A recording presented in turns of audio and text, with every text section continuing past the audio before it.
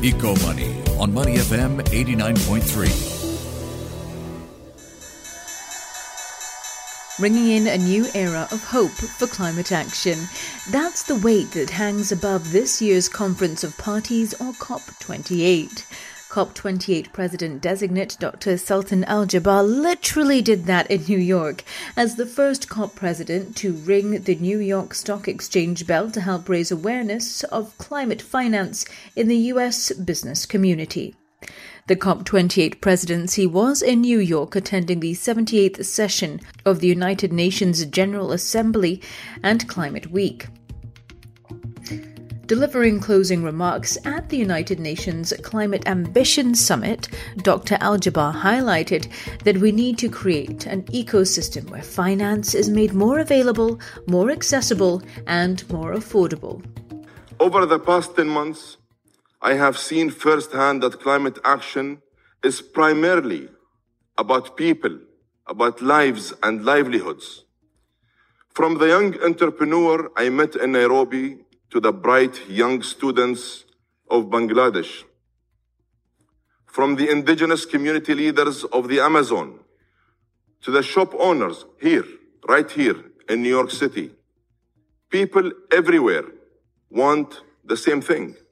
They want clean water, clean air, economic opportunity, prosperity, safety in the storm. In other words, it's not enough to focus on future climate risks. Dr. Al-Jaber says we need to deal with climate impacts. That said, earlier this month, the Global Stocktake Synthesis Report was published. It highlighted the need to phase out fossil fuels. It shows that the Paris Agreement has galvanized climate action globally and that significant progress has been made since the UNFCCC entered into force 3 decades ago. However, it also makes clear that much more needs to be done. Less talk, more action, and stricter targets. That is the hope for this year's COP28. And that is why it is the global stocktake that most climate advocates have their eyes firmly fixed on. That's because, as mandated by the Paris Climate Agreement, COP28 UAE will deliver the first ever global stocktake, a comprehensive evaluation of progress against climate goals. This at a time when global temperatures are hitting all-time highs and the planet on track to exceed 1.5 degrees Celsius warming in the next decade.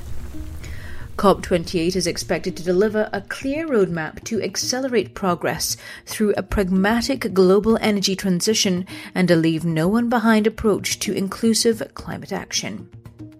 Climate advocates remain hopeful, but state that less talk and more action really is critical. Delivering closing remarks at the United Nations Climate Ambition Summit, Dr. Al-Jaber urged the world not to lose hope. It's easy to feel overwhelmed by the scale of this challenge. It's easy to feel hopeless in the face of the hottest year in history and the devastation of Derna. Yet, we must remember that we are not powerless. When we act with solidarity, we can overcome even the most daunting challenges. That is what gives me hope. I believe in the face of the climate crisis, we can and we will reinforce and rediscover humanity's greatest strength, our capacity to collaborate, to overcome differences, and to harness the power of collective action. Dr. Al-Jaber emphasized that everyone needs to come on board and that he is going after the gigatons. The first pillar of this agenda is aimed at eliminating those 22 gigatons as part of a fair, just, responsible, and well-managed energy transition. The phase down of fossil fuels is inevitable. In fact, it is essential. And it must go hand in hand with a rapid phase up of zero carbon alternatives. Our plan calls for a massive expansion of renewable energy, tripling capacity by 2030. And this call to action is gathering real and serious momentum. First, the European Commission presidency signed up, then Kenya, then the African Union Commission, and most recently, the G20. This is a very good start that we must capitalize on and build on. Al-Jaber added that to achieve this, timelines need to be slashed and investment needs to be supercharged. We must rapidly and comprehensively decarbonize the energies we use today. That is why I have called on all oil and gas businesses and industry to step up and up their game, eliminate methane emissions by 2030, and demonstrate clear, measurable net zero pathways and roadmap by or before 2050. Excellencies, colleagues and friends, allow me to be candid. Some say that we can have it all. In fact, some are actually in this room today. Zero carbon economic growth with no upfront costs. That is something I cannot comprehend. There is a cost either way. We must be honest and sober about this very important fact. And we must accept to come to terms with realities. We need to stop misleading this world. We must be honest.